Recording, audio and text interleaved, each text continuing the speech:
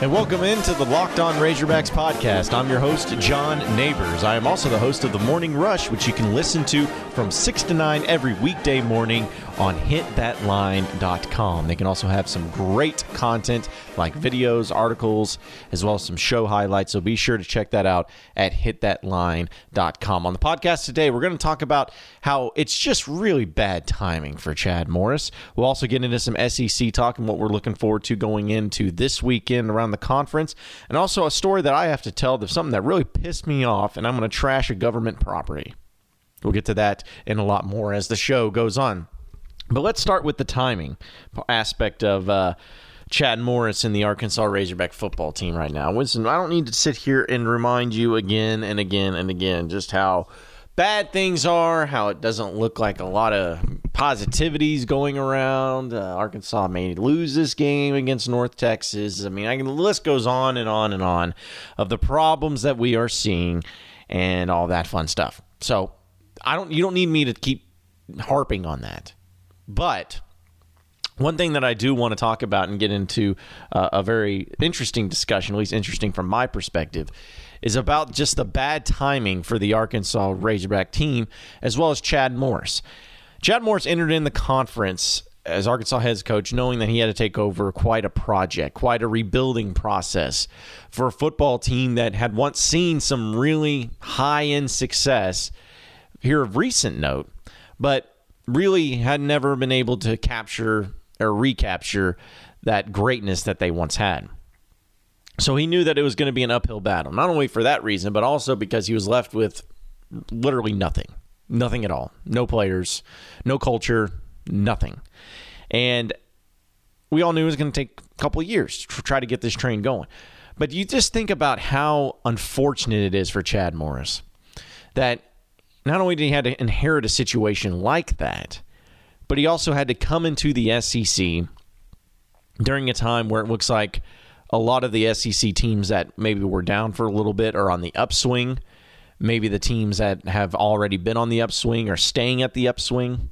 That certain programs are really starting to gain tremendous strides, especially in the SEC West. And when you look back on it, you see Arkansas. And they're just kind of sit there left holding the bag. And what I mean by this is you look around of course, we'll keep it in the SEC West specifically. Alabama is Alabama. They're amazing. They have Nick Saban. It's not going to change. They're honestly going to be the best team, if not one of the top 2 best teams in the country year in and year out. We all know this. But then you have Auburn, which I will admit, I thought that Malzahn eventually would have either get fired or leave for another job or something like that, because that's just how it felt at Auburn. If you didn't beat Alabama year in and year out, or at least have some success against them, they were going to run you out on a rail. But Malzahn has found ways to beat Alabama at least enough to keep his job. He's done a good job recruiting. It seems that this year's team is going to be really good for him with Jarrett Stidham at quarterback position. And there's no signs of it slowing down anytime soon.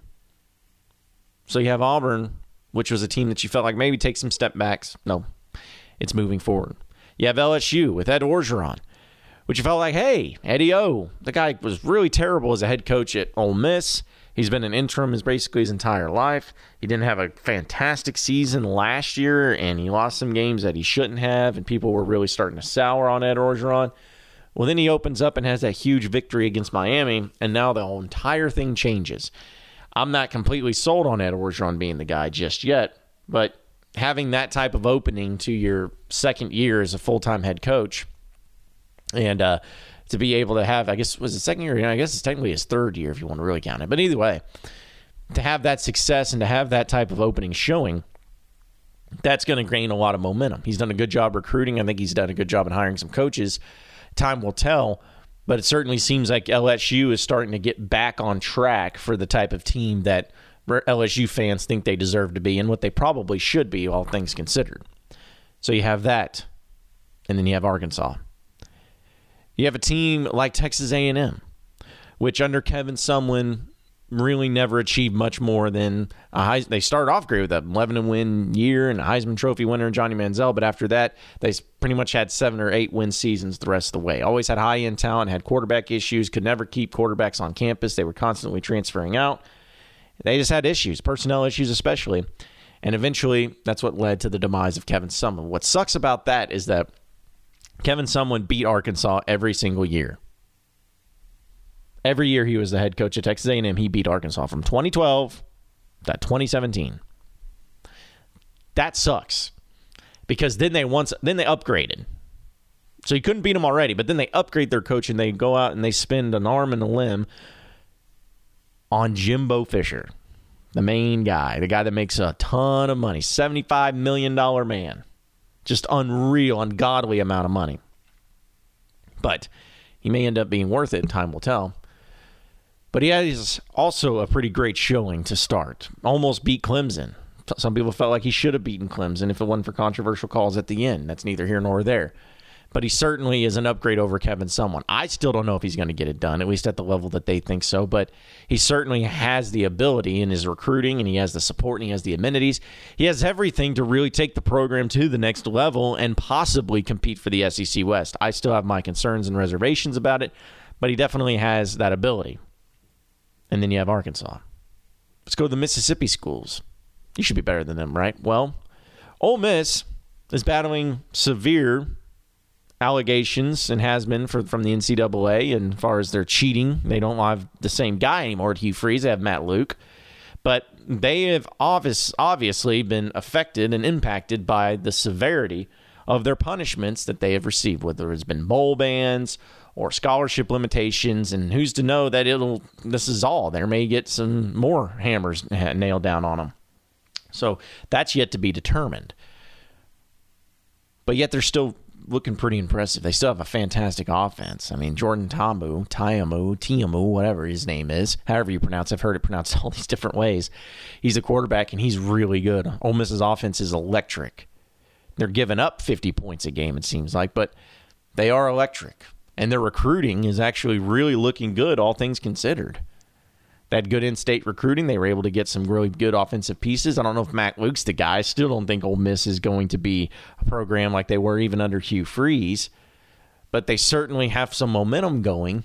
And the fact that they even have a sliver of momentum going is pretty impressive. And then you have Arkansas. Mississippi State this year might be the most talented top-to-bottom Mississippi State team that they've had in forever. And that's saying something, because Dan Mullen, when he was there, he had some great teams. Even that Dak Prescott team in 2014, that was a number 1 team. I've heard people say that as far as talents go, this team has a lot more talent than that team, top to bottom.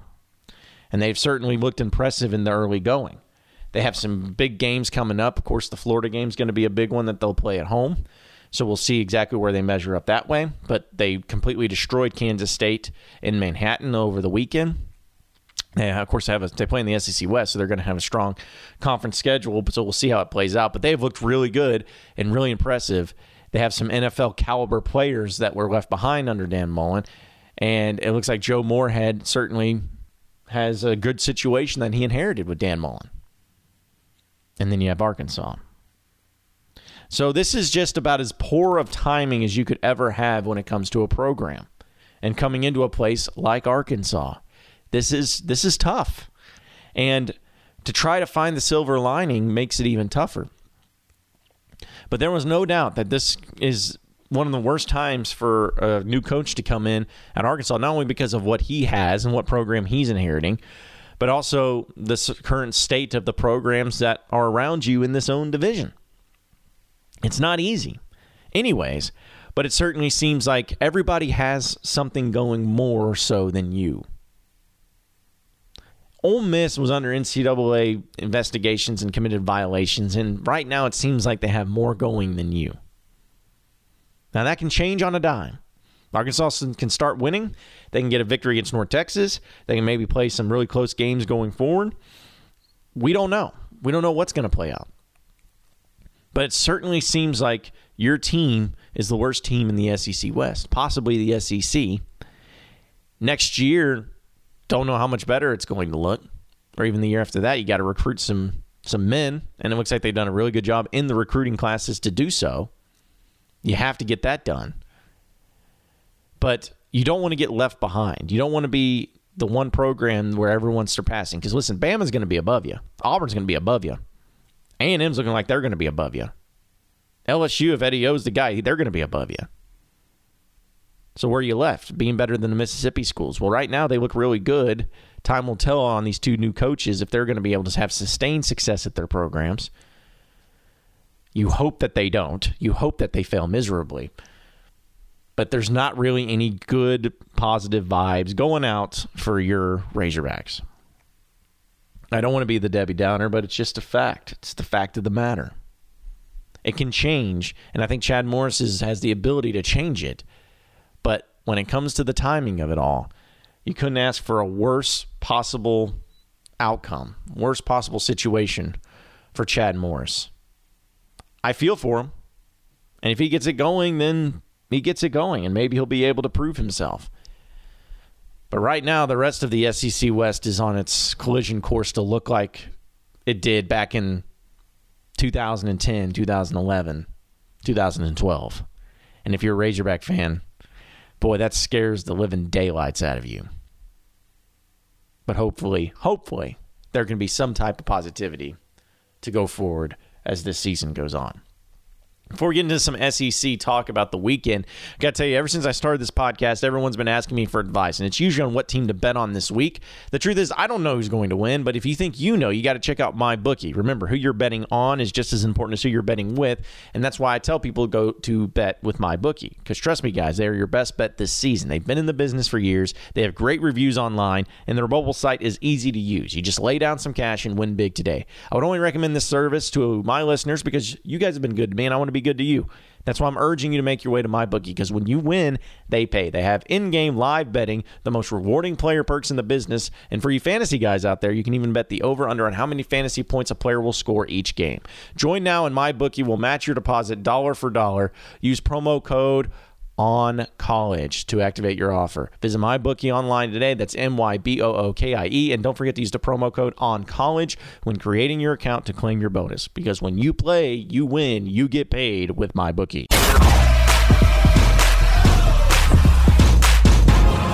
You are Locked On Razorbacks, your daily Arkansas Razorbacks podcast. All right, moving on to the SEC part of the podcast. You know, there's really not a whole lot of great games going on this weekend from the SEC perspective. In fact, the South Carolina Marshall game has been canceled due to the hurricane, which is going on over there. So that's one less game that you're going to be able to watch for the SEC. But the only game that, or I guess there's two games that fascinate me from the SEC slate. One of them is, of course, Auburn and LSU. Now, that's a 2:30 kickoff on CBS, and that one's going to be played in Auburn. LSU's number 12, Auburn's number 7. What a fantastic game. The line, though, is Auburn minus 10.5. I don't know if I'm going to believe that. I think that LSU might be able to hold their own in this. But what a huge win that would be for Eddie O if he's able to get a victory in there. Because I'm going to tell you this, too, folks. Malzahn is definitely worthy of being mentioned as one of the better coaches in the conference. But there are times that he always has a weird game, a weird letdown game, and you can't really figure out why. You're sitting there scratching your head, wondering why. And last year, it was to LSU. They blew a big lead late, and LSU came back to beat them. Didn't affect Auburn as far as their SEC West standings because they were able to win the SEC West, but then lose. But still, it was just a weird game. And Malzahn's always got those going on each season. That's why he's never had an undefeated year as a head coach, even though in a lot of cases he probably should have. I don't know if this will be the case right now, but if you're talking about coaching matchups between Ed Orgeron and Gus Malzahn, is it weird that it's almost like I don't think Orgeron's that much worse of a coach than Malzahn? Because Malzahn, listen, I get it. He's a really good coach. But when it comes to the perspectives of having a letdown game, I think Malzahn is very guilty of this. There's a reason why he was on the hot seat almost every single year before last season when he finally was able to get it going and he beat Alabama and he beat Georgia, both teams, both of his rivals. He'd be on the hot seat right now. In fact, he probably would have been fired. And I still completely think that he would have taken the Arkansas job last year if he would have lost to Alabama in that final game of the season. I really do, because they probably would have ran him out if he didn't. So if that's the case, then that at least adds another element to it. But as far as this coaching matchup goes, I don't know. I don't trust Malzahn. I don't think he's worth all that money that they're paying him. I know that Arkansas was rumored to want to pay him like over $7 million, which was just disgusting money. But I think like him coming to Arkansas would have at least been worth that type of money, because you would have had to pay him that. And I think that he truly would have been, since he's an Arkansas guy, he would have been great for the job. But that's neither here nor there. That's water over the bridge, under the bridge, whatever it's called. Anyways, so I like this game. I like Auburn and LSU. I like Eddie O, and I like Malzahn. I think it'll be a fantastic matchup, and I just feel like Auburn's going to be there's going to have a letdown game this season. I don't think it's going to be against LSU. The other game, Alabama and Ole Miss. Now, it's got to be sickening to Razorback fans to know that Ole Miss has beaten Alabama twice in recent memory. Has beaten Nick Saban twice, and Arkansas hasn't beaten them once, not one time since Nick Saban's been at Alabama. That's got to be really annoying. And this game's being played in Oxford, Mississippi, so you know it's going to be a crazy atmosphere. Ole Miss is 2-0. They can score points at will, but they can't stop anybody. Alabama's favored by 21 points in Oxford. I might be placing some money on Ole Miss. And actually, you know what? I'm not going to. Screw it. I'm not ever going to bet against Alabama in the spread. I'm never going to worry about it. It's not even going to be anything that crosses my mind. I learned my lesson when it was that Louisville game, so I'm not going to go down that road again. But really kind of a lame weekend of SEC games. You got 2 of them, so I guess I'm thankful for that. But even if you go outside the SEC and look at the top 25, I mean, there's really not any great games in the top 25. I mean, Boise State and Oklahoma State might be the best game in the top 25 outside of the SEC. Like, that's it. It's a meh type of weekend. So expect blowouts, or maybe this is the time for upsets too. That's what I also like. I also like to see when these teams get together, and sometimes even though it may be seeming like a blah weekend, ends up being a great weekend because you see some upsets. So maybe some of these teams, maybe Iowa State will beat Oklahoma. That's one of the games. That game is being played in Ames, Iowa. So be on the lookout for that one. Notre Dame and Vanderbilt play, which I think is fascinating. Maybe that's a game that isn't getting enough attention, but wouldn't that be funny if Vanderbilt beat Notre Dame? I don't see that happening, but man, that would be pretty humorous, at least for me. So there you have it. We're probably going to give our picks and look at some spreads specifically going into the Friday podcast, but I just wanted to give you an outlook and look at the SEC and just try to find some other games in case you aren't wanting to watch the Razorback game if they lose. Here's some other games that you can watch. So check that out. It should be a good weekend, at least for a couple of those games, but overall, not very impressive. Not very impressive at all. We're going to get into a story that I have to tell you all, and just something that pisses me off. But before I do that, it's just amazing that football season's here. I know it's not going great for the Razorbacks right now, but it's going great for me because I'm on FanDuel.com, and it's never been more fun and easier to play. If I'm not a fantasy expert, so FanDuel is clearly the best place to play for me, and they also have something for everyone, and there are more ways to win than ever before. And if you don't believe me, check this out. This season, FanDuel is running a free $250,000 Survivor contest. This is the biggest free Survivor contest ever, and here's how it works. You pick one team to win each week, and you can't reuse that team for the rest of the season. This locks before week 1, so don't miss your chance and sign up now. I love my experience with FanDuel. I like to win money because I don't like to earn money. Or what is the old adage? Money won is a lot sweeter than money earned, or something like that. I don't know. I'm tripping balls. Anyways, you have that you can be able to win some money, and that's what's most important. You just got to do this, folks. You got to be a part of it. We can have fun. We can win some money together. So to get into that free $250,000 Survivor contest, just go to FanDuel.com/LockedOn. That's FanDuel.com/LockedOn. Plus, new users get a $20 bonus when they make their first deposit on FanDuel. So come play with me. Let's come win some money. Let's do this. FanDuel.com/LockedOn.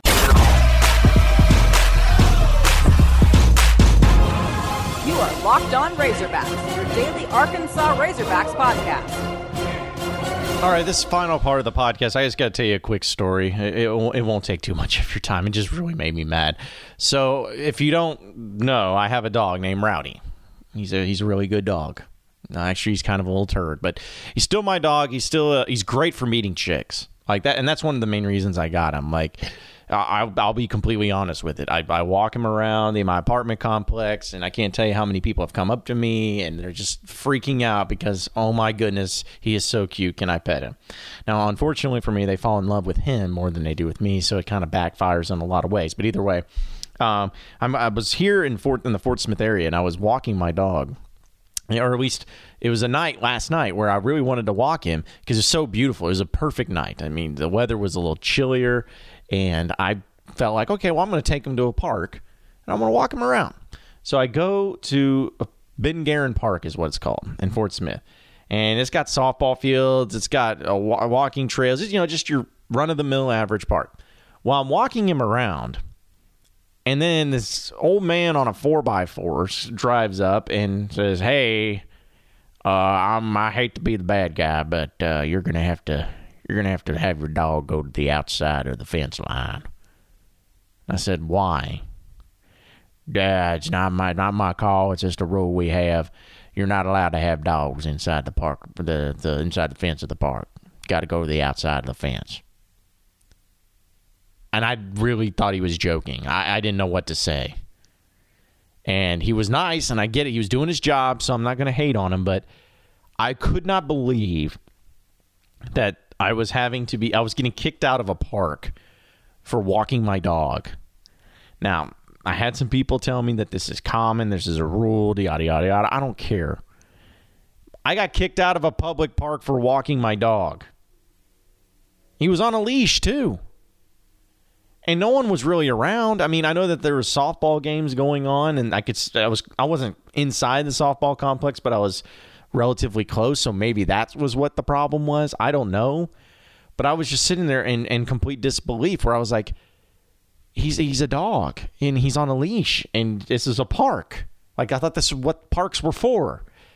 But apparently not. So I learned my lesson. So I probably won't be going back to that part. Rowdy was really disappointed, let me tell you. But you know what? Rowdy got the last laugh. You know how? Because he just bent a fresh biscuit over and right inside the fence line before he walked out. And I was like, that's my dog. So he made it work. I was really proud of him for that. But anyways, if anybody else had this experience before or they feel like I was in the wrong, please let me know. Because maybe I'm missing something. Maybe I didn't understand a rule. Maybe I don't understand the logic behind it. But kicking me out of a public park in my dog because I'm walking my dog and the dog is not allowed inside the fence line of the park does not make any sense to me whatsoever. So if any of you are out there and you have a reasonable, logical reasoning behind it that can help me out and help me understand why this was a problem, let me know. I will gladly accept any type of wrongdoing that I did. The guy was doing his job, and if it is a rule, I get it. I just want to know why. That's my big thing. So appreciate everybody listening into the podcast today. Be sure to like and subscribe to the podcast. You can do that on, my goodness, iTunes, Google Play, Stitcher, Tuned In. Anywhere you can find a podcast, it's up there, the Locked On Razorbacks. Also, rate the podcast. Tell me how awesome it is. Go on Twitter, go on Facebook, share it with all your friends and on social media. I'll always give you a retweet if you stroke my ego, because that's what I do. I'm just that much of a doucher. Okay? So go out there, make that happen. We'll have some fun with it. Appreciate everybody listening in. Same podcast time, same podcast channel tomorrow afternoon. Have a great day, everybody, and a great night. We will see you then.